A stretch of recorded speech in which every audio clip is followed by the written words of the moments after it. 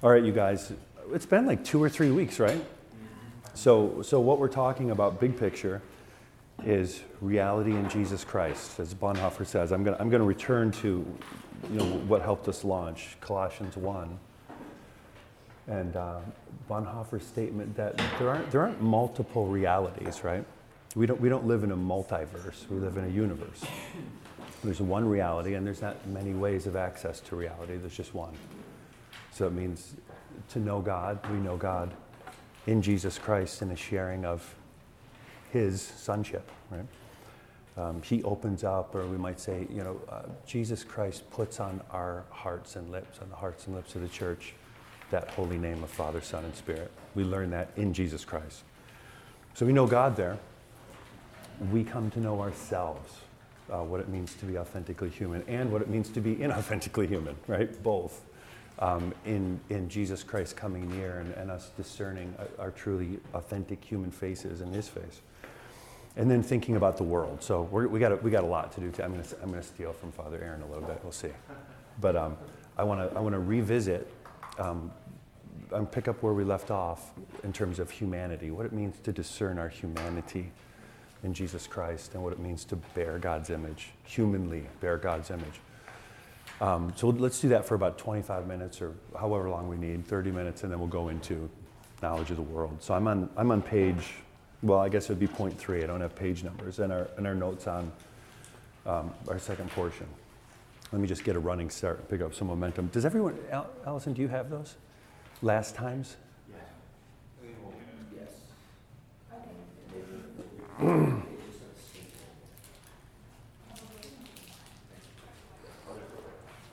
Okay. So let me just revisit a little bit.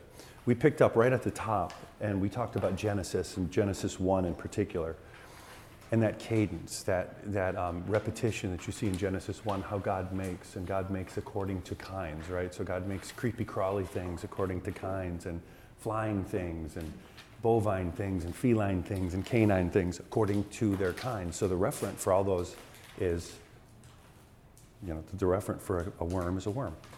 That's how you know what a worm is. And then the big literary takeoff, because according to its kind is 7 times in about 5 verses. And then the big contrast there is, and then God made humanity, like male and female. He made them according to his image. So what we don't get is we don't get according to their kind. I or Madeline or Allison, you don't go to the mirror self-referentially and discern what it means to be a human being. It's absolutely impossible. You'll get an idolatrous understanding there. In other words, you'll either think you're a worm or a glorified primate or an aspiring Lord yourself or somewhere in the middle, but it doesn't matter where you end up. You're going to be wrong there because we discern ourselves relative to God always. Now, the thing that we talked about is everything in Genesis, right? Everything that has to do with being human has to do with bearing God's image. Humans don't have. It's not like, oh, this is part of God's image and this, but not this. To be human is to bear God's image. Everything about you is image bearing. In Genesis, when God pronounces that he makes us according to his image, this is pre-incarnation, right? So there's categorically, qualitatively, nothing about God that's human.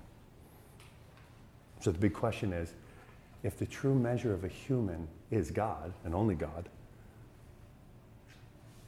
and there's nothing about God pre-incarnate, right, that's human, how do we begin to think about that? And so Paul teaches us that. When we go to Colossians 1, Paul talks about Jesus Christ, right, being the true image of God. So what we get is the true measure of a human is God as human, right? That's the point, God as human. Jesus Christ is the visible image, the icon, the sacrament, if you will, of the invisible God. Not the pre-incarnate Son, the incarnate Son, right? Jesus Christ, the incarnate one. He bears God's image, and he does it humanly. He's the firstborn of all creation. Later in Colossians, what you get there is, Paul says he's the firstborn from the dead, later in Colossians 1, but here up front in verse 15 he says, he's the firstborn of creation, which has to do with not birth order, but status. He's before all things, the Word. Above all things, hierarchically, as the Lord. And even as all things are made by and through and for the Word, human beings are fashioned as human beings as an anticipation of who Jesus Christ will be. It's awesome. It's just awesome. So the issue is, at the incarnation, the Son of God doesn't just inherit an already extant humanity and just kind of plug in along the genetic stream. He is the ground and interpretive paradigm for all of humanity.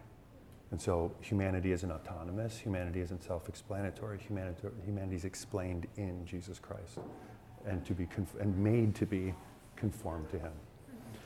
That's what we've been talking about. And I have that quote almost near the bottom, about 80% down from Irenaeus. That's where we stopped.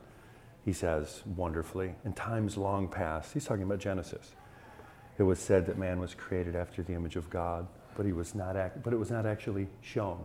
Not yet, or certainly not fully, let's say that. For the Word was as yet invisible. He's thinking about Colossians, obviously. After whose image man was created. When, however, the Word of God became flesh, he showed forth the image truly, since he became himself what was his image. He doesn't become what's our image. We are conformed to his image. Just awesome. So, we did a lot of talking about Gnosticism at Fully Alive and things like this. This is, Irenaeus' quote is from his anti-Gnostic writings, right? This has everything to do with thinking non-Gnostically about the human person, but also Jesus isn't referent to us, right? We're always referent to him. So it's a huge thing. So what I want to do now is start to talk a little bit about what does it look like to discern our face in the face of Jesus Christ. We've talked already about, we discern the face of the Father in the face of the Son. But it's also true, as he's the divine self-exposition of God and man, we discern our humanness in his face as well. So let me read this little last part, and then I want to discuss this more than I want to lecture on it. Bonhoeffer, referring back to what we did a while ago,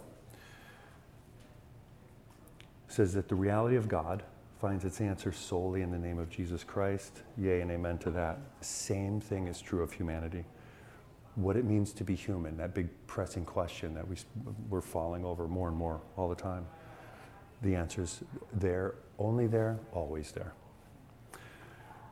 The God-man's the true revealer of both God and humanity. He discloses not only God's self to us, but our self to us, so that knowledge of God is the necessary context and content for self-knowledge. So think about this a little bit, you guys. On the one hand, we got something like René Descartes. I think, therefore I am, right? So you could think like that, and that's how the Western culture has for a while. I think, therefore I am. It's a highly rationalist understanding, right? But it grounds my personhood. My personhood is conditioned on my ability to think the way I do. And then my self-understanding conditions who God may or may not be, who I will allow God to be or not. And I will confirm or reject God's godness according to the conditions that I set. Now we've moved from that, right? So we don't usually do I think, therefore I am. We do something more like in our culture, I feel, therefore I am. And that's not to have a low view of the effect of life, but it's not the revealer of God or the human person. So I feel, therefore I am. I feel this way, therefore this must be true. This must be the ground of my personhood and my humanity. And it's also the condition under which God can be God. If God doesn't conform to the way I feel, I have to reject him or refashion him in my image or something like that. So we have that type of thing. It couldn't get worse, right? That's as bad as it gets. But it's not the case either that would say something like, well, God knows God's self, and then I'm over here, right? I know myself, and we just kind of meet in the middle. Hi, God, glad to meet you. Let me tell you who I am. You'll tell me who you are. It's not the case at all. God's self-understanding grounds God's self-disclosure. God knows himself. You know how pastorally important that is? You can only, you want to hope when you're having interactions, that the one you're engaging with knows themselves. To the extent they don't, they portray a false self, right? God knows God's self. It's the ground of God's self-disclosure. But even more, God's self-disclosure grounds our self-knowledge. God reveals God's self to us. Stunning stuff. That's maybe the one of the biggest places in modern Western Christianity where we're in trouble. We're in big trouble. So let's talk about that. We could talk about that for a year. We'll talk about it for 25 minutes. Let's do that. How does God do this? Or what are some of the big ways in which he does that? I want to get at what's the difference, what are kind of the qualifications? How can we think about what it means to be a human and what it means to be real categories of personhood? That's one. Then I want to think about what does it mean to be a person possessed of the ability to think, the mind, or affections, so on and so forth. How are those revealed in Jesus Christ? Make sense? Let's go over to the next page. We'll do that in a minute. I just want to give you a couple ideas, and then we'll loop back and discuss this.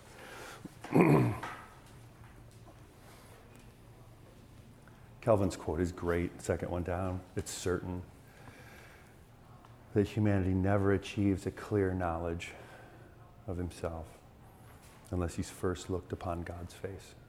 We look upon God's face, and God reveals. It's the mirror of self-understanding.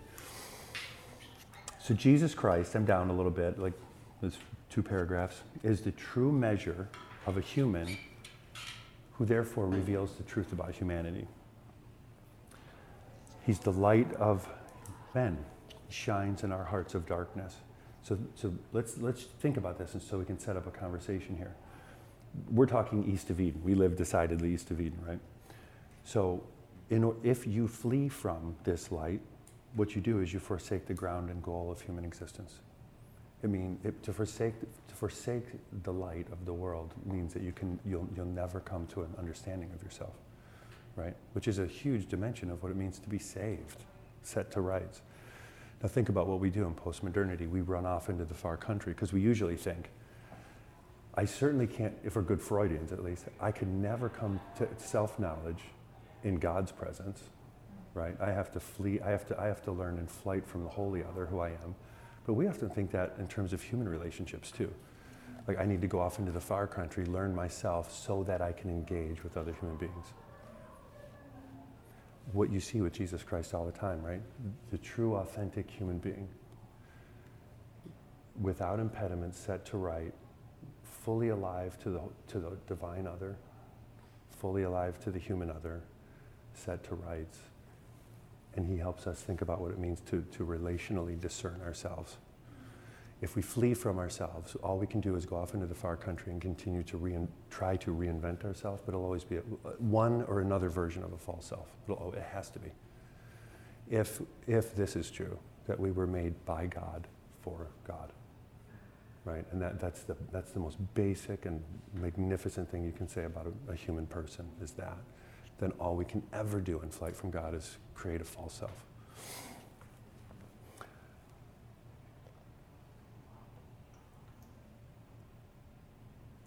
We might say this, to receive the light then is to have the light, the Lord Jesus and the power of the Spirit penetrate the very springs of our personality, right?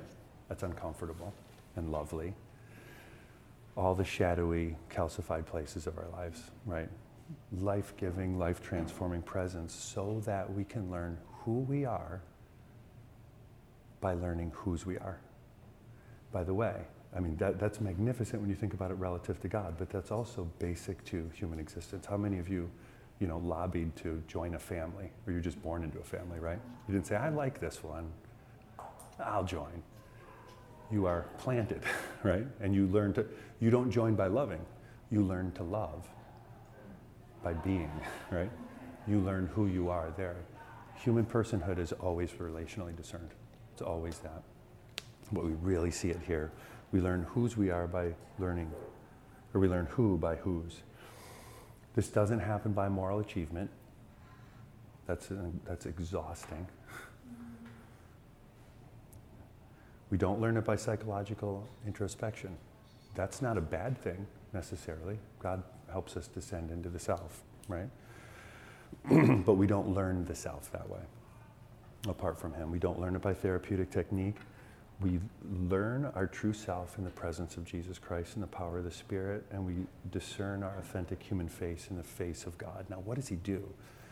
To be sinful, by definition, means that in flight from God, the heart is turned in upon the self, right? Self-love, self-lordship. And self-love is tricky, right? Because it doesn't always look pretty. Self-love and self-hatred are not polar opposites, or about that far apart, like get whipsawed, right? To the extent we think you're aspiring emperor, all someone has to do is look at you cross-eyed and then, I'm scum of the earth, right? We go there real fast. They're very, very close. But the heart turned in upon itself, right? The cramped confines there. What the Lord Jesus Christ does, actually, this is Galatians 2:20. It's one of the first verses you probably learned as a kid. I'm crucified with Christ. Not I live, but he lives in me, right? He doesn't come to evacuate ourself. What he does is he actually opens up the self so that the circumference of our self isn't tight and cramped like this, we being the only resident there. He opens up the circumference of our self so that our self is discerned relative to his holy self. That has everything to do, by the way, with God being triune, right? We're not single persons don't know themselves that way. God's tripersonalness is mirrored there. In the power of the Spirit, in the presence of Jesus Christ, the self is opened up and the heart turns out this way, right? Holy self-forgetfulness, if you will, not self-preoccupation at least, and comes to know who God is, and we're healed that way. We come to actually know ourselves. Does that make sense? What I'd love to do is just talk through a couple of these categories, like, you know, what it means, what it would mean. Where do we want to go first? Let's talk about human emotions. That sounds like a good place. Right? To be a human person is to be possessed of an emotional life, right?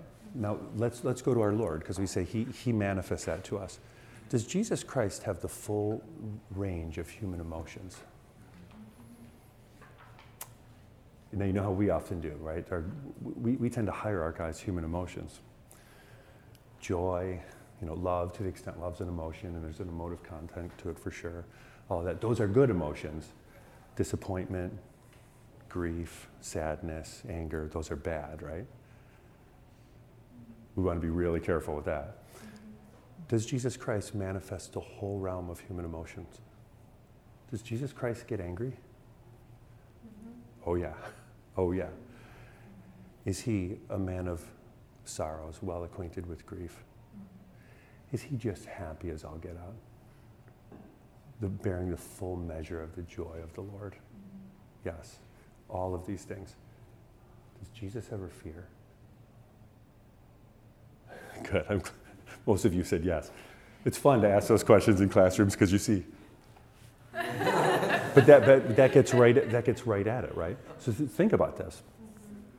I just taught on this a couple days ago, and many of my students were like, "We couldn't say that. Why? Because the assumption is that's a bad emotion, right? So you're left alone in your fear, is what that means. God, go back to the garden. First byproducts of the fall, right? God's first response to the fall is, "Where are you?" Just beautiful. Where are you? I'm running from you, of course. I'm afraid and I'm ashamed, and so I'm hiding from you. Emotionally, the first two big byproducts of the fall are fear and shame. Could you imagine if God came to save us and care for us, but he never addressed fear? And then we have a faithful high priest who can sympathize with us, not in our fear, right? Only empathize maybe, but not sympathize. Jesus Christ bears the full realm of human emotion. Now, next question. Is that a manifestation of human emotion or divine emotion?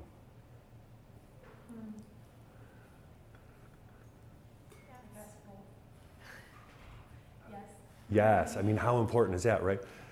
To see me is to see my Father.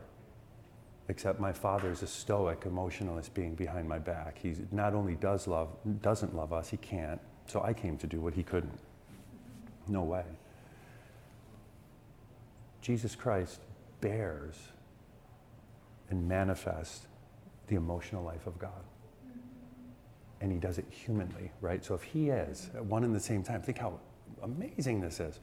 He's the divine self-exposition of God and humanity at one and the same time. Are the tears of Jesus the tears of God? Is the joy of Jesus the joy of God? Yes. Now what does that mean for us?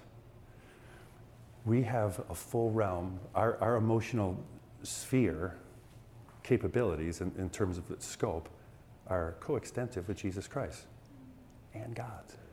That's part of what it means to bear God's image. We discern this in Jesus Christ.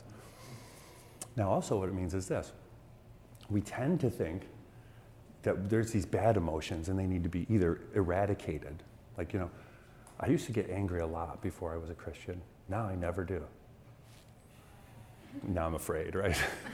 I'm afraid. Does your anger need to be sanctified? In fact, right, be angry and sin not. That's in the imperative, by the way. God commands you to be angry. To live if you can't get angry in this world, your heart's leprous, right? You've got a calcified heart. But do so in such a way that it manifests the image of God and is redemptive, right? So then you want to start to ask the questions. Why am I angry? How am I angry? To what end am I angry, right? Not that I'm angry. That's not the problem. So you have that, right? But what about, we don't tend to think over on this side, insofar as we're thinking like this, well, what about love? Love is always self-validating. No, it's not. Are there corrupted ways in which people truly, right, without intended malfeasance, they love, but they love poorly? Can you love in a clinging, clutching way, an overweening way, a way that makes people feel suffocated? Can you do all those things? For sure. The whole spectrum of our emotional life needs to be redeemed. None of it needs to be eradicated because that would be a shrinking of human personhood. But it all needs to be redeemed. And Jesus Christ shows the whole realm of human emotion. So what did it look like? As we are conformed to Jesus Christ, who's the authentic human, right? We are moving toward human authenticity. We're not becoming more human, we're moving from inauthentic manifestations of our humanity to authentic, right? You following me? Now, when we do that, are we moving away from the image of God or toward it? In Jesus Christ, toward it. To move into authentic human emotional life isn't to move away from the image of God, but into the image of God. That's the glory of the incarnation. It's so magnificent. What is Jesus Christ doing? Peter. This is what it looks like to be authentically Peter in conformity to me, right? And by the way, to whatever extent that's not the case, this is what it looks like, Peter. Even your love needs to be sanctified in me, right? Even your joy needs to be sanctified, let alone, this, that, and the other thing. You guys want to say anything there? I think that's a helpful thing to think about. Yeah. Can you talk about what do you feel like sanctified fear looks like? I feel like that one I struggle with. Yeah. Especially in a climate where so many people are just ravaged by anxiety and fear. Yeah. I feel like I see a lot of Christians even kind of cling to that fear. Let me talk about a couple of those. Let's do fear and shame. Okay. Yeah, now, by the way, all of this, like love, for instance, there's a volitional element to love. Love isn't just emotion. Could you imagine if it was? Sweetie, sorry, but on the train home today, my heart just went all a flitter. What can I do? But people talk like that, right? Love isn't just a choice either, right? It's not just volition without emotive. Like Paul says, if I give myself even over to be martyred, but I don't have love in the emotive context, clanging cymbal. Well, what's Paul talking about there? The way in which God loves. God is unrelenting in his love, and it's full of pathos. It's just magnificent. So let's talk about fear and shame. Let's just go to Gethsemane, Yeah. right? Not only has Jesus not been avoided fear, he's felt fear in the capacity that we never have, and in the force that we never have because he never capitulated or relented to it. In the great day, when we're giving account for things, I'm convinced about 90% of the time we're going to be, why did you do this? Because I was afraid. because I was afraid. You make the worst decisions, right? And I was looking for an outlet and looking to release a safety valve there.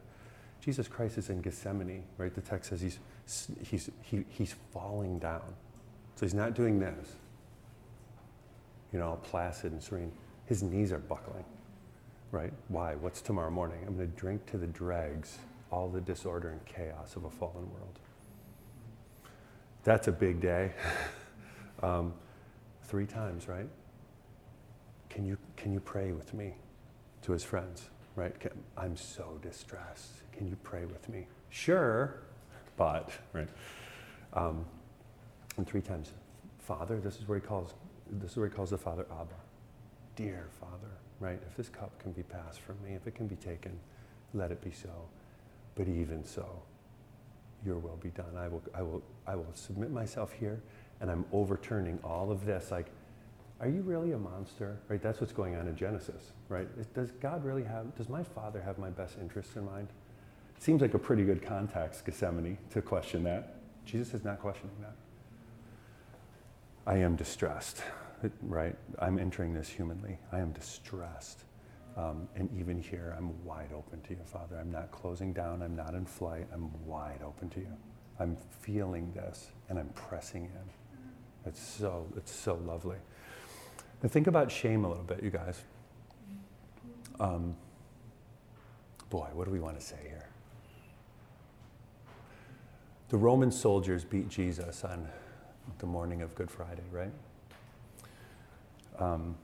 And they strip him, right? So when Jesus is stripped, right, he doesn't take off his tunic and he's got on, white long johns from his ankles to his neck. He's naked. Is it meaningful theologically? We were naked and ashamed.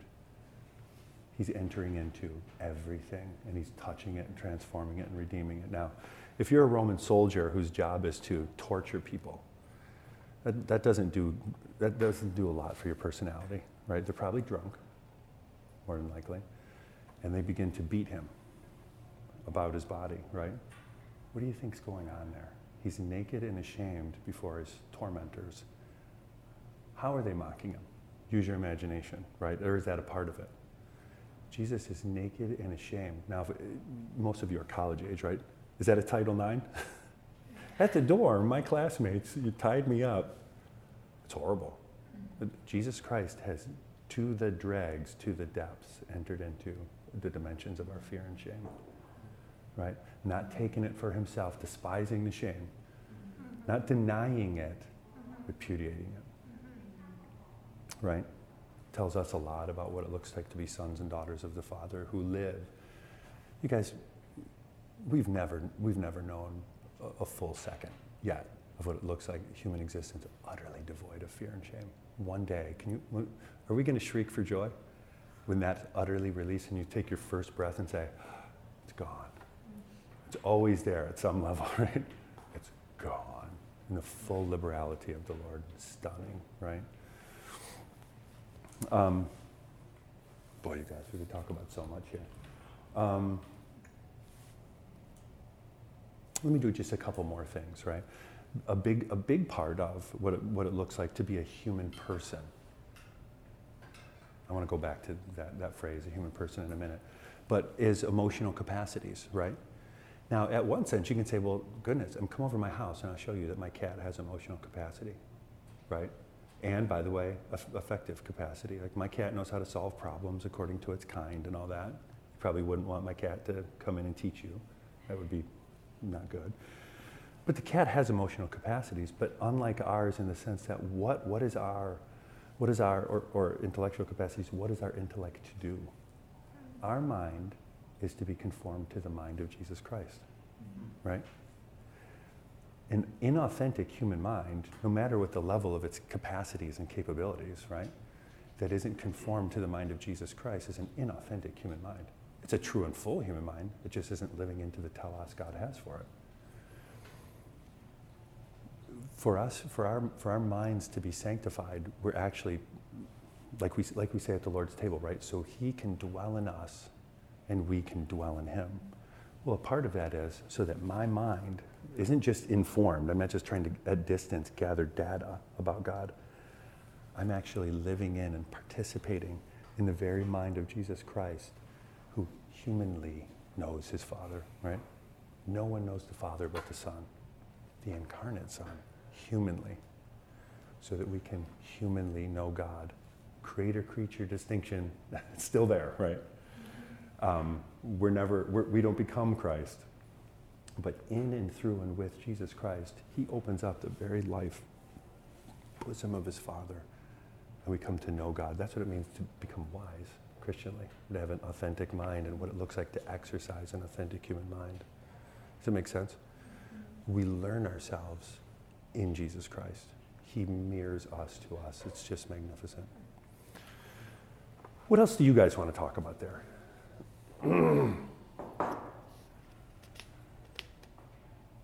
Can I suggest something? Yeah. I've said a few times human personhood, right? Yeah. Now, think about this. Are there non-human persons? So you're reading. How about? I mean, God Thank you. is a person. Actually, I'd love to talk about this. Let's do it. Let's do it. So are there, now, prior to the incarnation, right? Jesus Christ becomes human, Yeah. right? The Word became flesh, the Word became human. Are there non-human persons? How about the Father, the Son, and the Spirit, right? Okay, so, and they're non-created. Are there created, non-divine persons, non-human? Yes, angels, right? Oh, are there created human persons, right? Yes, us. We're utterly unique that way. We're not God, we're not angels. And by the way, in terms of that latter thing, most of it has to do with the body. The body. The body. So important. There are categories of humanness, and then there are categories of legitimate ones and categories of personhood. They're not exactly the same. Jesus Christ teaches us what it means to be human, but he doesn't teach us what it means to be a woman. And now our culture goes nuts with that, right? So I could say, I'm a Goy. I'm Nordic and British. What can I learn about being a human from a Jew? Right? Because we do stuff like that. We're very tribal like that. What does he have to do with me? Allison, you could say, how am I supposed to learn what it means to be human from a man? Right? So we want to just take this straight on, man. It's wonderful stuff to talk about. Jesus Christ teaches us what it means to be an authentic human. Now, what he does in terms of categories of personhood and what we learn in the gospel, take Galatians 3:28. There's no male nor female. There's no Jew nor Greek, slave nor free. That's a social category, but you get the point, right? So what is God saying? Jesus came among us to make us all androgynous, and in terms of an ethnicity, just a nondescript soup. No, not at all. But what he has done is in Jesus Christ, these things get affirmed. They even get celebrated, right? You can celebrate that. Everyone should be really excited to say, I am, I did my Ancestry.com, and I am, and this, I'm so glad about this. But what happens is they get relativized relative to what and whom? The incarnate Jesus Christ and what it means to be human. Now, what if you take an authentic category of personhood and you make it the ground of your humanity? Welcome to modernity, right? I am a man, and my masculinity grounds my humanity. I can't quite discern the humanity of my female sisters. Oh, goodness gracious, right? Bad news. These are categories of personhood. They're wonderful. They're not categories of humanity. Does that make sense? Okay, when I first was thinking this through, I was kind of thinking about it the other direction, because if the category of personhood is actually broader than the category of humanity, right? Because there are non-human persons. Yeah, we're talking about human persons, I know, but yeah. And then so things like being a man or being Swedish or being Jewish, categories of personhood versus. They're indelible ways that God made you and you will take into eternity. All the tribes, right? He loves it. So my Nordicness, I'm going to be Nordic forever. God loves it, right? My maleness, I'm going to be male forever. I don't get raised into new life androgynous, Right. right? So it's a big deal. It's a category of personhood that is really, really, really important. So think about the incarnation. Jesus Christ is human, but he comes. Does he take upon himself an ethnicity? Mm-hmm. He does, right? He takes all the genetic background of that ethnicity, the whole shot. Does he take a Y chromosome? Yeah. Now let's think about that. What does he do in taking a Y? Why is that important? He takes a Y chromosome. He's a man. Now, man. Our culture is always thinking about power dynamics and all that, right? So that can be offensive. This is what he's doing. He's taking that sacramental sexedness and he is affirming the male-female binary complement, right? Females come from the man. The first female comes from the male. After that, all people come, says Paul, right? All people come from the woman. Even God. What does he do? He sanctifies it. He exalts it, right? The eternal Son of God, through whom all things were made, is a fertilized egg attaching to a uterine wall in a specific person, a woman. Does he hallow that womb? Does he live in amniotic fluid? Does he travel birth canals? Does he feed at a breast? Is God affirming the male-female binary? It's awesome. Is he now taking a bride for himself? Because it's no better for the second Adam to be alone than the first. And does he consider that bride, the church, his fullness? Ephesians 1. Male and female, he made them, Adam and Eve. Male and female, he remade them in the image of Christ, the image of God.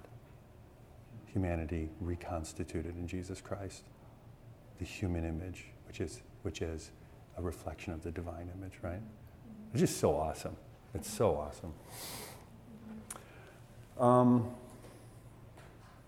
Should we talk about the world? We have to, because we're. What are you thinking? Oh, yeah. There's never enough time, right? There's never enough time. Maybe someday I'll come back and we'll talk more about anthropology, but this is just huge. This is just huge. As soon as humanity's running around in a bunch of tribalisms, trying to discern themselves and their particularities, Right. Peter, that's what we were just talking about, right? Whatever particularity it is, all we're going to do is we're going to flub up categories of personhood and humanity, and it's always going to be divisive. We're never going to get to unity. Never going to do it. To ask about basic elements of personhood. Yeah. I was thinking about this in the context of God as a person. Mm-hmm. And Tri-personal. yes. And the more I feel like I try to relate to God in any way other than personal, the more unhelpful it. You're going to kill me. So, but, I don't want to try to make that mean, and I've talked about this with a few people, and they're like, no, God's more than a person, and I'm like, no, God's more than human. He's different than human, and I don't mean human and person is the same thing. God is a person. And there's ways I understand relating to a person that are probably mostly based on relating with human beings, but like God's relational capacity. I don't know. No, so much of that is really helpful to think of God a little bit more like knowing somebody else, in the last few years. I'm glad. Than I have before, which, is that good or is that? I think it's good in a lot of ways. Are there ways that I can limit? No, it's really good, and a thing here. You take that word lightly. According to what it is. Right. And according to what it is, you seek to know it. Now, if I want to know about my bike, well, I go about that very differently than if I want to know you. Right? If I try to know you like I try to know my bike, I will offend you, and I'll never get to know you. You're a person, right? So the way you get to know a person is different than the way you get to know a rock formation. If I'm a geologist, you put that under a microscope, you run tests on it. That's how you get to know a person's bunion, but not a person, right? So that has to be discerned there. It's really, really important. We don't have a relationship with God like you have a relationship with this cup, whatever that would be. That would be to objectify God. You can't objectify. Well, if you do, you're making an idol of God. You're probably really talking to your belly button and calling it God. You're just self-projecting, you know. But this is really important. God does transcend the human, for sure. Creator-creature distinction, right? But he doesn't transcend personhood. It's different. God's always person. God doesn't display himself as a person, but behind personhood, he's something else. Right. Right, yucky. Yeah. Yucky. And is that because he is the definition of a person? Yes. Okay. Now we can talk about categories of human personhood, right? Now you can talk about ethnicity and all those things, which are wonderful. Again, they're wonderful. But they can't be made criteria for humanness. They're categories of personhood. So think, for instance, I mean, Jesus took a Y chromosome, right? He became a human and a male, right? Now we could, if we had time, then we could say, well, we often talk about maybe the teachings on sexuality of Jesus, but what about the sexuality of Jesus? Is that a valid theological place? Oh, it's a wonderful thing to talk about. It's a wonderful thing to talk about. Jesus is a celibate, right? Our culture usually thinks that you can only reify your personhood by being sexually active according to whatever in whatever direction your emotions think you should take that. Patently false. It doesn't render false the pastoral issues there. People struggle with that. But that action and that objection renders it, those aren't legitimate categories of personhood. Does that make sense? Let's talk about the world a little bit. How do you know the reality in Jesus Christ? I'm now on the first page of your notes. I hope Aaron's late. Now remember, I have on the first page of your notes, I have Colossians 1, and I have that wonderful quote by Bonhoeffer, in which Colossians 1 says, right, Jesus Christ is the image of the invisible God, for by him all things were created in heaven and earth, visible and invisible, rulers, authorities, all things were created through him, for him. Who's the first recipient of all of creation? Right? By the way, that's so much of Jesus' priesthood, right? He emerges from the tomb, ascends to heaven, and in his priestly offering it says, Father, I offer you the entire cosmos, made for me, sanctified by me. I offer it to you in your praise, right? In him, all things hold together. Did you take the train yet? What's that? Did you take the train? I actually took a car today. Oh, okay. So thanks to the strike, one of the few reasons of the strike. Sorry I'm late. In him, all things hold together, so that he is preeminent in all things. All creaturely realities, he's preeminent in, right? So Bonhoeffer goes in this next paragraph, and you've seen it already. In Jesus Christ, he says, the reality of God has entered into the reality of the world.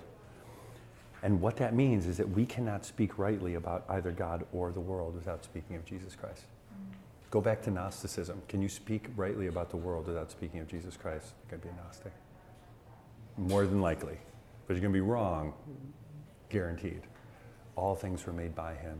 He's the all things are made for him. He's the origin and aim of all things, right? So Bonhoeffer's awesome here. The reality of Jesus Christ embraces the reality of the world in itself. In a minute, we're going to talk, what does modernity do? What does the Enlightenment do? It actually rips heaven from earth. Now we've got a two-tier cosmos, and the twain never meet, right? Now we've got a plane of human existence that has to be then inauthentic. And a notion of God, because notions of God don't go away. Those two are inauthentic. The reality of God embraces the reality of the world. The world has no independent reality of its own. So think about that. Is the world self-existent? If the world's possessed of that, right, a deity, you'd call that, that's a divine category. Is the world eternal? It has a beginning It has a creator, right? It has a Lord. If the world isn't possessed of self-existence and eternality, the world is not self-explanatory. The world in itself isn't intelligible. So Christians would be really wise to not think it is, because you can be a Freudian Übermenschen, right? I will just assert my will to power in the world. The world doesn't have any meaning in itself, but I'll foist it on there. Whoever has the most power gets to determine the world for us, right? But you know how many people walk around and say, the world, there's no intelligence, no foresight to it. That means there's no artistry to it. It's not going anywhere. It doesn't mean anything, and there's no purpose. Well, outside of Jesus Christ, it's actually true, unless you're going to be Nietzschean, but either one's really bad. The world is not intelligible in and of itself. It's just not that. So go back up to the top of the page. Let's think about this. What have we been saying? If we see the face of the Father in the face of the Son, and we discern our authentic human face in the face of the Son, we see and recognize the world in Jesus Christ too. Another way of saying that is we think sacramentally about the world. It's just a big old heavy laid Christology there. Jesus Christ unites in himself, think about this, deity, humanity, creator, creation. He became what he created without ceasing to be, the one by, through, and for whom all things were made. Time and eternity. Don't think about eternity as just a lot of time. Before all things were, God was, the eternal one. Eternity is the way God is with God's self, right? It's not a temporal category. He comes to give eternal life in the now, the life of God. As I have always been with my Father in the power of the Spirit, the holy love that God is, I come to share with you. What then is eternal life?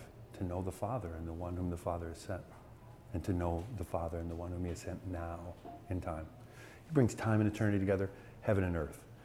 What's going on then is Jesus Christ renders integral and intelligible the world, apart from which we're going to have one form or another of a dichotomous world, a disjointed world. Whether it's Platonic or whether it's Enlightenment type of stuff, it's going to be all atomized and ripped apart. Or you might say it like this: Jesus Christ renders the universe rather than a multiverse or a pluriverse. We live in a universe, and it's a knowable one, as the context for knowing the world is knowing God. Jesus reveals not many realities, but one, and not one reality with many ways of access, but one reality known relative to him. Any outlook, Hans Boersma says this a lot, really good stuff, I think. Any outlook that fails to see and savor all things in Jesus Christ, and Jesus Christ in all things, isn't a truly Christian outlook on reality. Doesn't mean Christians can't have that outlook. It means it's not Christian. Does that make sense? So think about this. Should I see Jesus Christ in my marriage and commit my marriage to Jesus Christ? Should I raise my kids and see my kids in Jesus Christ and Jesus Christ in my kids? Right? Career, whatever, right? Charles Simeon, old great Cambridge Anglican preacher, used to say that's the skill of the Christian life. You see and you savor Jesus Christ in all things in Jesus Christ. What that does, you guys, is it puts means and ends as they should be.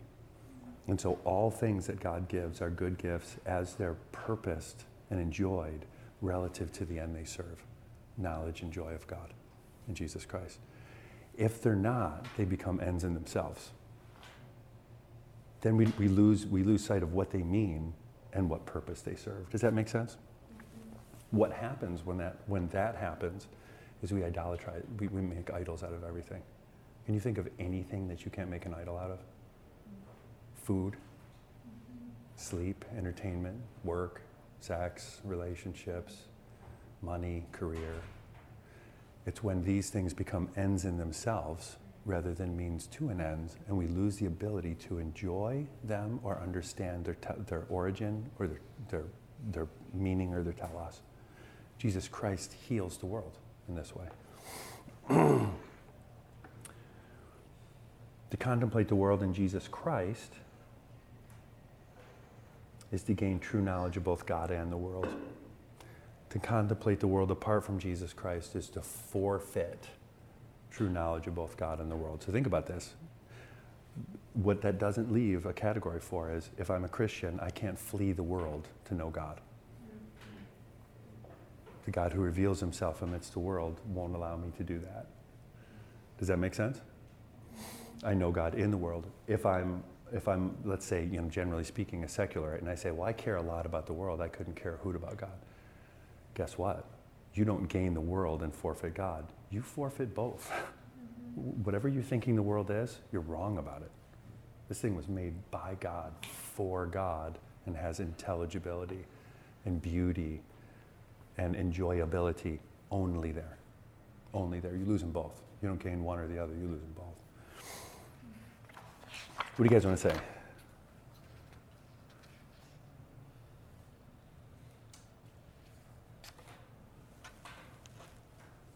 have two questions. In the Bible, in the New Testament, we use the word world to mean something more negative. It feels like,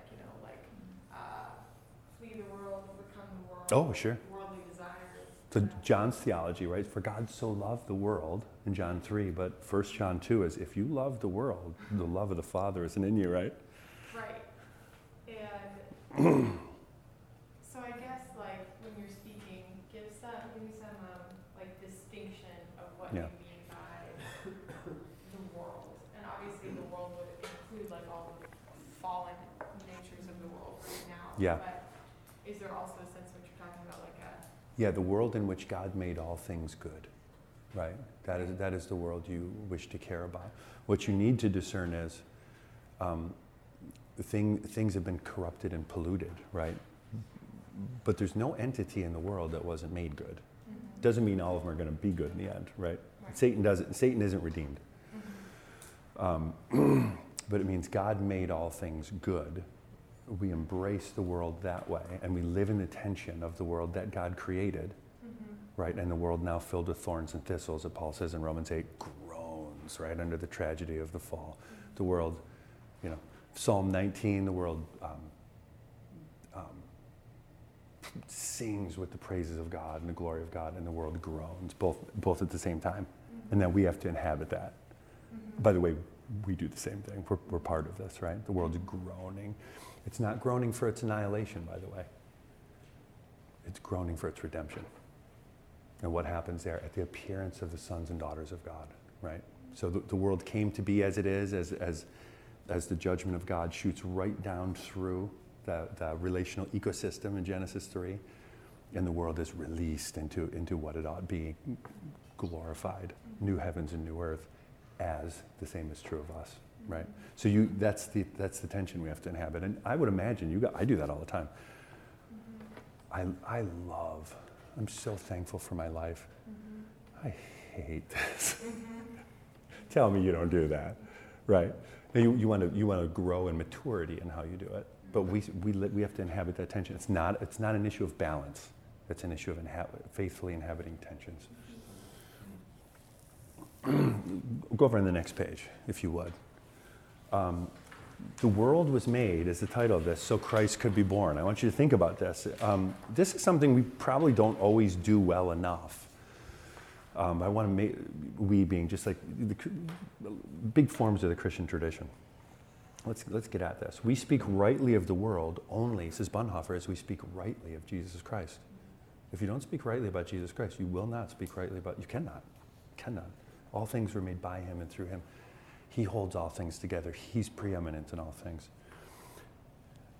That being the case, all of creation exists and persists because of Jesus Christ and for Jesus Christ.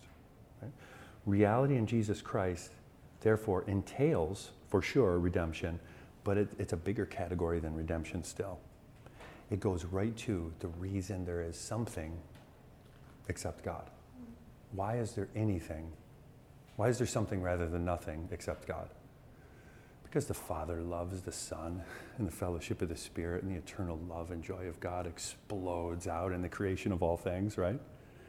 That's why all things exist. And so I give you a couple of texts there, but you see that all over the place in Scripture. All things are from the Father, 1 Corinthians, through the Son. All things were made by him. Nothing that is hasn't been made by him. Things visible, things invisible, so on and so forth. So Scripture is telling us why things exist in the first place. For the Son, but not just for the pre-incarnate Son, for Jesus Christ, right? Here, what I want you to think about and grasp is that the incarnation isn't just an afterthought for God or a mere emergency measure to counteract sin and evil. Sometimes we think like that. God made the world, right, to think biblically, by Jesus, or by the Son, for the Son, through the Son, but God never wanted to reveal the Son. Right? God never intended for you to know the Son. The greatest delight of the Father is the Son, but he never wanted to share the Son with you. That's an odd way to think, but sometimes, and we wouldn't formalize it that way, but it's just there, right? It's at the level of assumptions. It's not the case that all things exist and persist because of the Word and for the Word, but with the intent of God that the eternal Word would never become the incarnate Word. Not the case at all. Now, we want to talk about sin, but that's not the issue, right? God doesn't, as in some traditions, right? I place humanity in the garden. I put them on probation. If they can obey me, they're off probation and they're fine. Oh, they couldn't. Shoot. I guess now there has to be an incarnation. Right? No. Now think about this. Some of the things we've been talking about. Only the incarnate Word reveals the eternal Trinity. That God's holy name has always been Father, Son, and Spirit. Where do we learn that? Jesus Christ puts that on our lips, right? Jesus Christ makes God in his fullness known. Was it God's desire not to be known? To create not to be known? No. Only the incarnate Word reveals the true measure of humanity, that bearing God's image has always meant being fashioned after the God-man. What it means to be human is to bear, for your true measure to be God, but your true measure to be God as man, Jesus Christ. You've seen that pretty clearly, right? What's going on? Well, maybe I can say it like this. This is the way Ephesians does it, or one of the ways Ephesians does it. The mystery sign embedded in creation is, and for this reason, a man shall leave his father and mother and cling to his wife, and the two shall become one flesh. That's the sign, right? Now, we usually say the first proclamation of the gospel is Genesis 3, right? Crush the head of the serpent. When Paul in Ephesians 5 is talking about Christ and his bride, he goes right back to Genesis 2 and he says, this is the sign embedded in creation that is now manifest and revealed, the mystery in the new creation. Genesis 2 is before Genesis 3, isn't it? Now we have to account for Genesis 3. Things go really bad, right? Genesis 2 is before Genesis 3. It's really hard when you're thinking about a human to say, everything about my humanity bears God's image, but apart from the incarnation, there's nothing human about God. So what on earth are we talking about? And only the incarnate Word reveals the true meaning of the world, that from the first he has been its origin and ultimate aim. The world was made so that Christ could be born. So he could be Alpha and Omega, that one who calls forth and consummates the cosmos. Now, look at that last little thing I have there, because we want to account for this, and we don't want to make light of the cross. That's never a good idea. Or make light of sin. That's never a good idea, but we want to put it in this context. It was established before the foundation of the world that Jesus Christ would be the Lamb slain for our salvation. You better believe it. To the glory of God. But this doesn't mean that the sole reason for the incarnation is simply sin and evil. This is what it means. Or we're getting at what it means. We could say more, but we better not say less than this. God is loath to let sin and evil thwart his eternal plan to create the world so that he can be with us as one of us. That's always been what God has desired.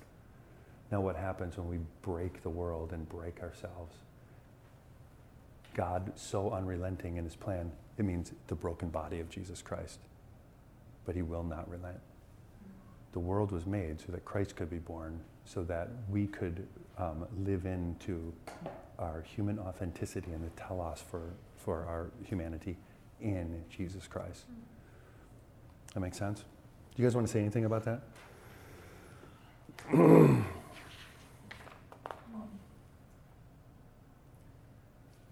Clark, so sometimes I hear theologians like N.T. Wright talk about, Israel failing to image Yeah. God as the Son. And so there's these series of failures, Yeah. and then Jesus, his incarnation, is restoring and fulfilling Yeah. that vocation to bear God's image as the Son. And so I guess how do you understand when you hear that? Do alarm bells go off, or does that fit with this scheme? Yeah, I think it fits with it in the sense that, what Jesus is doing in the incarnation is he's recapitulating. I think that's a wonderful way. I don't think that's maybe the way NT does, but, Irenaeus. He's recapitulating. Israel is that seed of Abraham. She has a specific vocation to explode to the nations the salvation of God, right? Israel ultimately, fails and fails and fails, right? Jesus Christ is that true son of Israel who fulfills that blessed vocation of Israel. And by doing it, he then has saving significance for the whole world because Israel does. So you see so much of that in the Gospels. He's baptized. By the way, he enters into the water of Jordan, which is, by the way, a baptism of repentance. He's not repenting for sins he's committed, but he's saying, I so identify with Israel right now, right? The Father says, I'm so pleased. Where are Israel's leaders? Not living in, right? Off he goes, led by the Spirit into the wilderness. If you are the Son of God, right? What's the significance of the wilderness? That's where Israel's tempted and falls and struggles and wanders, not our Lord. Turn these stones into bread. Make manna for yourself. No way. Live with open hands to my Father, right? And all of this, I will live by every word that comes forth from the mouth of the Father. What is he doing? He's giving an Edenic answer. Mm-hmm. Did God really say? Yes, God really said. Mm-hmm. Are you really the true Son of God? Yes. Mm-hmm. I am recapitulating Israel and humanity. I'm gathering up the generations and myself. Does that make sense? Mm-hmm. Let's talk about Jesus Christ bringing heaven to bear upon earth, because that's huge for living sacramentally. The transcendent truth and goodness of God opens up in the world through Jesus Christ. All things hold together in him. Heaven and earth? Mm-hmm. Yep. He's preeminent in everything. He is now the first fruits in what he has already accomplished, the first fruits of reconciling all things. Now in Ephesians and Colossians, heaven and earth, he will reconcile in himself, right? He will be preeminent. We already have the first fruits of that eschatological fulfillment, right? Jesus Christ is bringing heaven to earth. Jesus is the dual citizen of heaven and earth. That's why he's begotten one. He's begotten eternally of his Father. He's begotten in time and bodily by his mother. What he does is he makes the church dual citizens of heaven and earth. Or maybe you can say something like this. Paul, it's all over Paul. Our citizenship is in heaven, right? But not in some, by and by type of, when I think about Jesus, the world grows dim. Not that. When I think about Jesus, the world gets clear, right? I'm not just passing by. I was created to be here. I live here, right? But there's a sense of alienation now. There's that. But Jesus brings heaven to bear upon earth so that he can penetrate and permeate earth with heaven. That's what a sacramental vision of the world means, right? Jesus brings heaven to bear upon earth so that he can penetrate and permeate earth with heaven. That means that heaven, right, that life to be, world without end, isn't just futurology.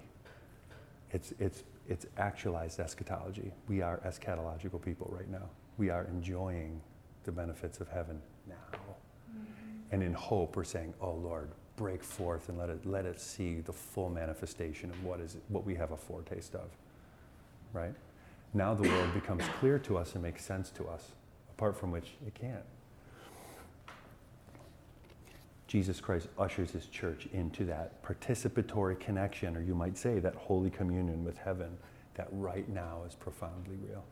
Profoundly real. So what living on earth should do, if we go rogue, then we say, it's so good here. Well, I have flashes of temptation that way. The older I get, the less I do, actually. I get way hungrier for not this. But now we can say, isn't life grand? And if this is a foretaste, right? Now you start to open up in hope. Now you start to live into hope.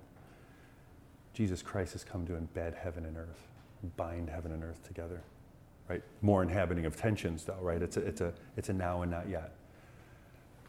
Inaugurated eschatology, not fully completed or fulfilled eschatology, but not futurology with no eschatological inauguration. That's horrible. All we could ever do there is, it's like the signs you see them on the side of the road. Someday you'll meet God. So you should close with him now, believe the gospel, and then get back to the things of the world from which God is irrelevant. God's irrelevant to all the things of the world, right? And so my students ask that question all the time, like, how can you make theology relevant to life? They don't know what a bad question that is. And I don't tell them either. They learn in time. Knowing Jesus Christ is the ground and goal of creation, think about this a little bit, helps us, I'm right at the bottom of this page, duly value, truly enjoy earthly realities. Duly value, right? Truly enjoy.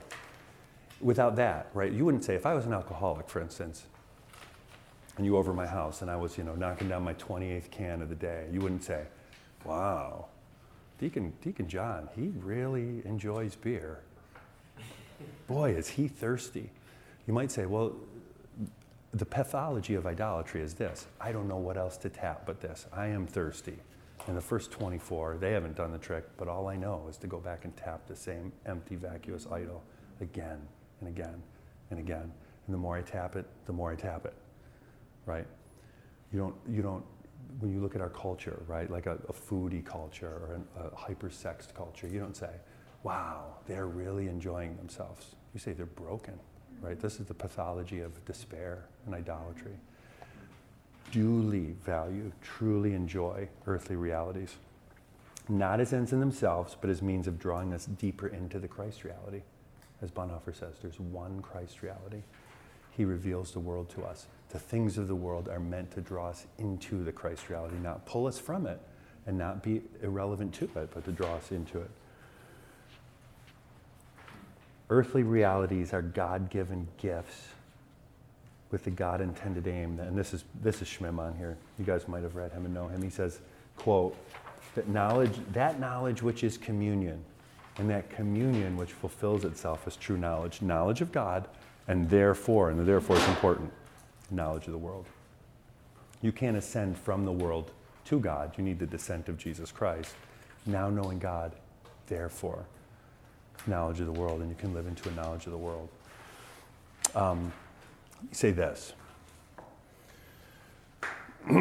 What this will do, this is just the ministry, this is a way that if the church can live this in the world, it's so winsome and beautiful, right? So winsome and beautiful. You avoid these temptations to, on the one hand, devalue earthly realities as trivial, right? It's a type of Gnosticism. Or to idolize them as ultimate, the type of materialism. We talked about those types of anthropologies, right? Well, here you're talking about those types of cosmologies.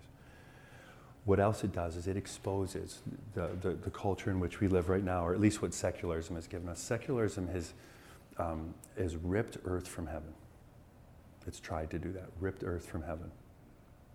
If you guys know, Charles Taylor. Does that name ring a bell to you guys? If you read Charles Taylor, he's the, doyen of studies of secularism.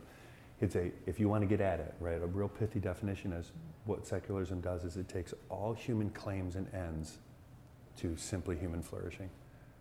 We have no vertical dimension to life anymore. It's all here. So it doesn't mean people are atheists. It just means that Christians, to the extent that they're influenced by secularism, will just think therapeutically about religion. The payoffs, how it can adorn your life. Does that make sense? Do things like that. So it changes things. But modern secularism, I like to call it, well, I think Hans Boersma calls it this too, it's flat earth society stuff. It rips heaven from earth, it presses down the vertical dimension of earth, and then what it does is it no longer calls creation, it calls creation nature. There's a big difference. And nature then is this neutral, malleable thing. It's not God ordered, and it's not God enchanted anymore. It's a plaything. Now you can repurpose it, you can rename it, you can reorder it, you can do whatever you want with it. And man, you weren't fully alive last week. You can think of it in that dimension, but you can think of it in a lot of ways.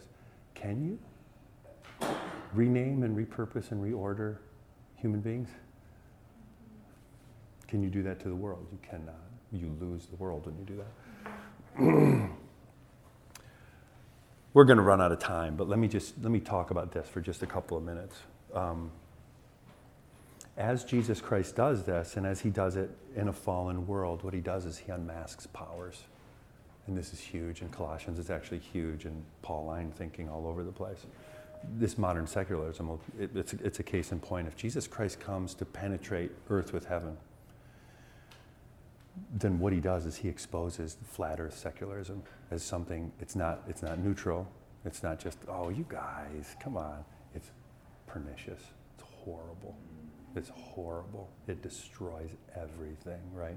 It's diabolical. It's demonic. It's all those things. But what you see with the powers is Jesus Christ now exposes them. And by the way, only he can. Have you guys ever thought about that? This is true. Like, demons always exist, right? Well, not always, but you know what I mean. Scripture. You read through the Old Testament, you don't see a whole lot of the demonic, right? You don't see a whole lot of the demonic in epistolary literature. Where do you see the demonic in Scripture? The Gospels. Why? Because the light of the world exposes unclean spirits, right? So what does John say? How do you test spirits? You ask him this. Has Jesus Christ come in the flesh? They're exposed for what they are in the proximity of Jesus Christ. Apart from him, pretty hard to discern, right? So and that's the mantle you bear as a Christian, right? You come to know Jesus Christ and you say, this is wonderful.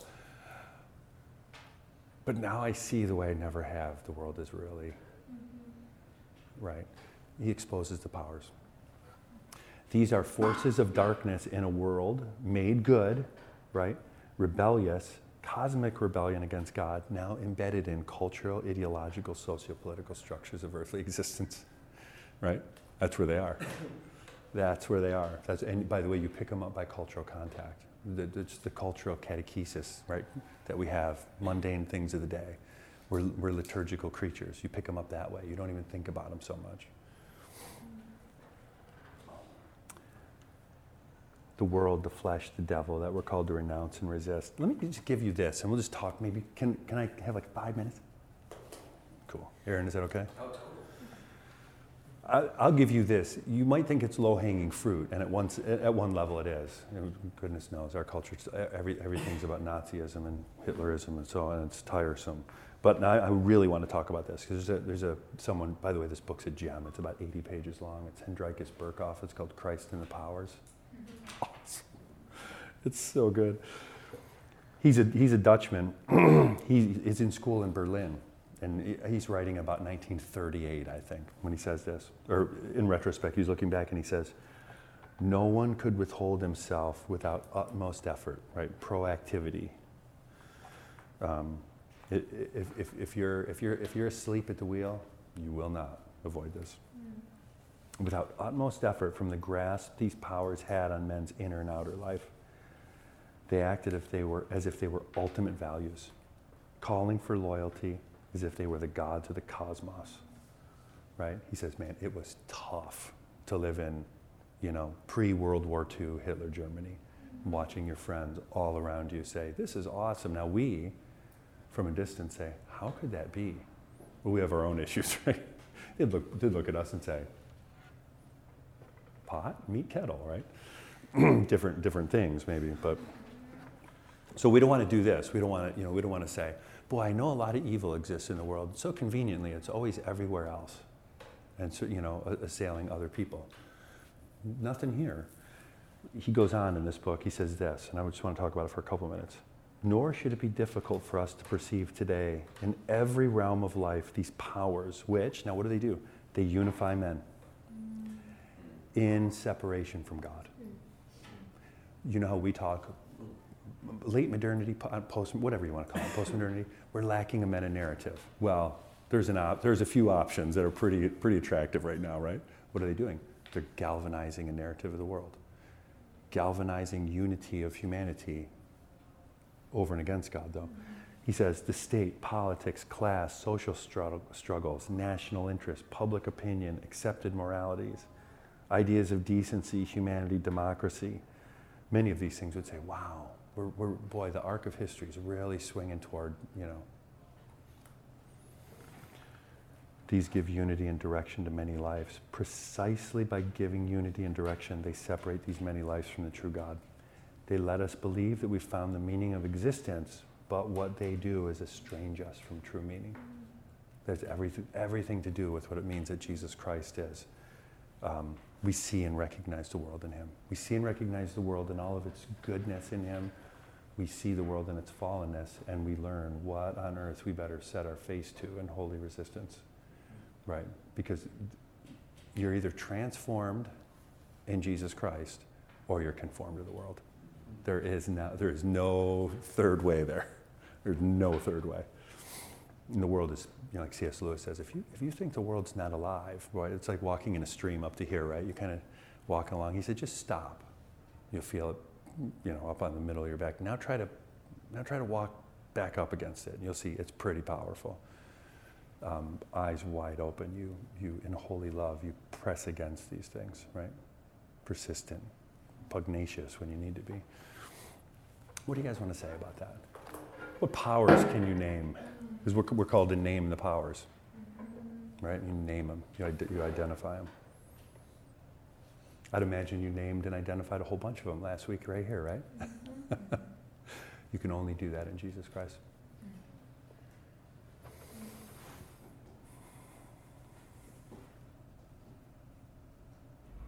Time's out. That's all I got for you guys. Unless you want to say something, but which I love. I think the part of this quote that speaks the loudest is they acted as if they were ultimate values, calling for loyalty.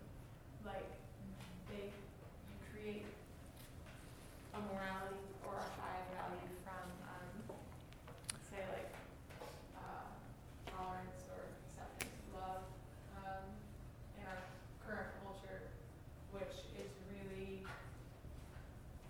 having the feeling self as like the God of the universe, which is what you're actually feeling is, what you're actually, this value actually is there is no reference point for me but me. There you go. Secular, human flourishing. So think about this. Would you say yes to that? Please do. It's 1 John. The Bible. Yeah. God is love. It's not quite the same thing to say love is God, is it? It's not the same thing. God is love. Love is not God. But look what we're saying here. Love has content and specificity. Look at what we're saying here. Love, in any way we want to reorder and redefine it in a world that we've ripped from heaven, bears self-authenticating value, and it's always to be affirmed.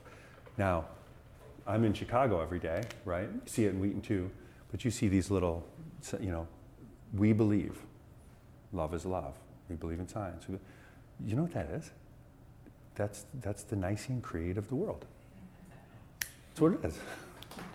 It's exactly what it is. The world's saying we're deeply religious people, we have a God, and we're bound together. These things bind us together and give meaning to existence. Now, I like science. I don't believe it. That's a weird way to say it, right? So it's like, do you believe in Wednesday? It's a litmus test. It's a shibboleth. Well, I value science, but I didn't know science was an article of confession. Of course I value science. It too has a Lord, right? If it doesn't have a Lord, then it becomes scientism, which is it just is denatured. It's not even, it can't maintain its integrity. But that's it. That's what the powers look like, right? That's like a Deuteronomy 6. Put them on your doorposts. None of us put the Nicene Creed in our front yard.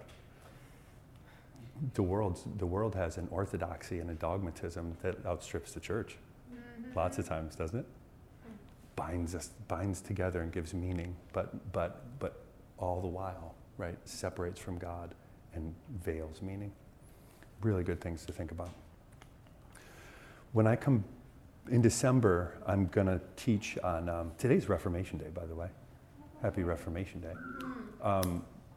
And Bishop Stewart wanted me to do something reformational today, but I didn't want to do it in a day. What I'm going to do is I'm going to do a two-part on Holy Word and Holy Spirit, Scripture, Word and Scripture. I'm sorry, Word and Spirit. That's what I'm going to do. And I'm going to use Calvin a lot and just talk about how is Scripture sacramental? And how is the use of Scripture in the church a sacramental act in terms of preaching? And how does Jesus Christ give himself to us in the power of the Spirit in the context of handling Scripture in the life of the church and so on and so forth. So it'll be fun. What are you thinking, Peter? I have lots of thoughts and questions. I don't know if we have time. Well, I think, so one thing you mentioned is that you will be Nordic forever. yeah. Yeah, God loves diversity, and certainly we see in the cultural mandate given in Genesis that's something that God loves and commands of us, is diversity. Yeah, I think there's a tendency in evangelical missiology today to suggest that your Nordic experience Mm-hmm. kind of eliminates the possibility of you speaking into, an Arab experience. Yeah. I hear it all the time. I have to go to faculty workshops, and you hear those types of things all the time. I am a middle-aged white man, so I'm going to have a hard time caring well for my female students or students of different ethnicity. There's something to be said about those types of things, but ultimately it's not true. It's not true in the sense that we have a ground of understanding that far surpasses that. Right, and so what we're trying to do is make our particularities the hermeneutical principle, and all we're doing is we're ripping reality to shreds. That can't become the lens by which we see things. Those have to be. You can celebrate them, right? Like, so, it would be a good thing for us, Peter, if we stopped talking about, multiple races and started talking about the human race, and then started talking about the gift of ethnic distinction. Which is wonderful. We could celebrate that. But the pattern of Scripture is always from the one to the many, from Israel to the nations, from Jesus Christ to all humanity. We try to start with the many, and then we try to get to the one. We're never going to get there. Never going to get there. So those things, when they aren't ultimate, and we don't idolize them, then we can actually celebrate them. But when they become ultimate, man, we're having a hard time with that. Does that make sense? Yeah. Would you say that Jesus Christ has a culture? Oh yeah. Coming from the Oh yeah. eschaton and Oh yeah. place and the people. Oh, for sure. He has a family tree. Jesus could do ancestry.com. He has DNA. He has a genetic background. Have you ever thought of this? What are we doing? What is one of the things we're doing at the Lord's table as we truly partake in the body and the blood? We're reconstituting our bloodlines. God will never let us make bloodlines idolatrous. Right? We're partaking of that blood. We're not getting a blood transfusion, right? But we're being renewed. So we can't make those things ultimate.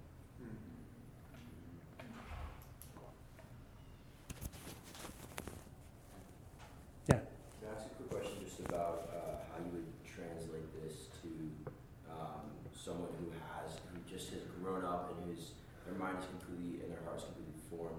based off of this tearing of earth from heaven. So I was like, as I was just hearing you talk about this, I was thinking about a lot of people I work with. Yeah. And you know, I work at Edmonton downtown Mead, and what you see so clearly here is exactly this, because they don't have the hope of heaven coming into their reality now. Yeah. And so they live in a constant state of loss and being devoid of meaning.